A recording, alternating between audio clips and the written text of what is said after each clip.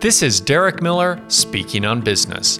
Researchers from Utah State University and BYU recently reported that our current drought is comparable to the Dust Bowl era during the 1930s. It's a serious situation, which is why Michael Shea, the Sustainability Director for Salt Lake County, is here to share more.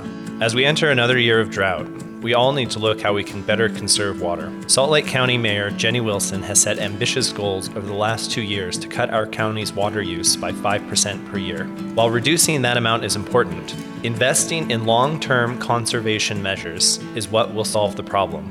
That is why the county is spending $2 million to redo the landscapes of park strips from grass to xeriscaping, an effort that will save an estimated 5 million gallons of water a year.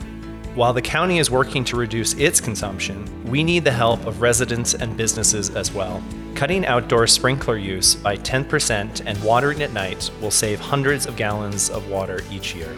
For more information on ways you can save water, search the internet for Salt Lake County Conservation. Utah's reservoirs are currently at 60% of normal, so it's imperative that we all save water. You can find out more what you can do by logging into slowtheflow.com. I'm Derek Miller with the Salt Lake Chamber, speaking on business.